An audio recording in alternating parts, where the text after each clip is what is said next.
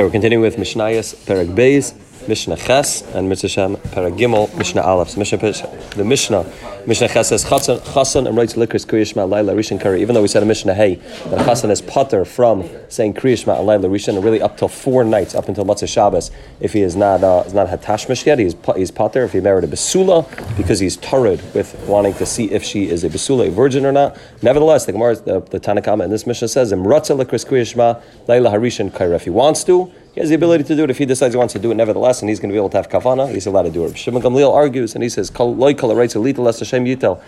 chasan goes when all other chasanim are pater, and he decides that he's going to say Kriya Shema, because he has the ability to concentrate, it looks like gaiva, looks like he thinks he's better than everybody else, and therefore he says, no, Shimon Gamliel says, you can't do it, you don't have the ability to do it, and even though you decide that you'll be able to have kavana, you have to go with the halachas of every other chasa, and you are also pater from Kriya Shema and should not say Kriya Shema. Now the Mefarshim explain that Shimon Gamliel is only patering, only saying that one is not allowed to say Kriya Shema on the first night. Once it passes the first night, then people will assume that they already had tashmish, and even if they didn't actually have tashmish, it would be mutter for him to say Kriya Shema if he thinks he'll be able to concentrate. Parak Gimel Mishnah Aleph, continuing with people that are pater from saying Kriya Shema. Misha Meisa Mutal Lefanav, somebody who had one of his close kroivim, one of the ones that he's mechayiv to sit shiva for, and it's Mutal Lefanav. He has not yet buried them. Pater me Kriya Shema, he's pater from Kriya Shema. Umenat Tefillah from Shemana Esrei, Umenat Tefillah from putting on Tefillin.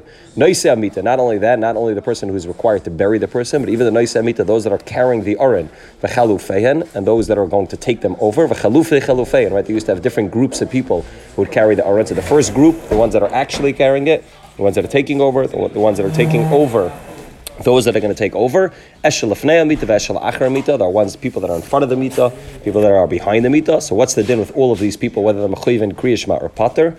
Zok the Mishnah, eshel mita tzarich behen pturin. Those that are going to be necessary to carry the mita, either that are carrying it right now or will carry it in the future, they're part of the groups that are going to take over carrying the aron. Pturin, they do not have to say Kriya Shema. The esha ein mita tzarich behen chayavin, and those that are not necessary right now to be able to carry the aron, those that already carried it and are walking behind, they are chayiv to say Kriya Shema. They do not have the ptur of being involved in carrying the dead person or going to be carrying the dead person. Ve'elu, but both of them are nevertheless ptur and tefillah are pater from saying Shemana Esrei.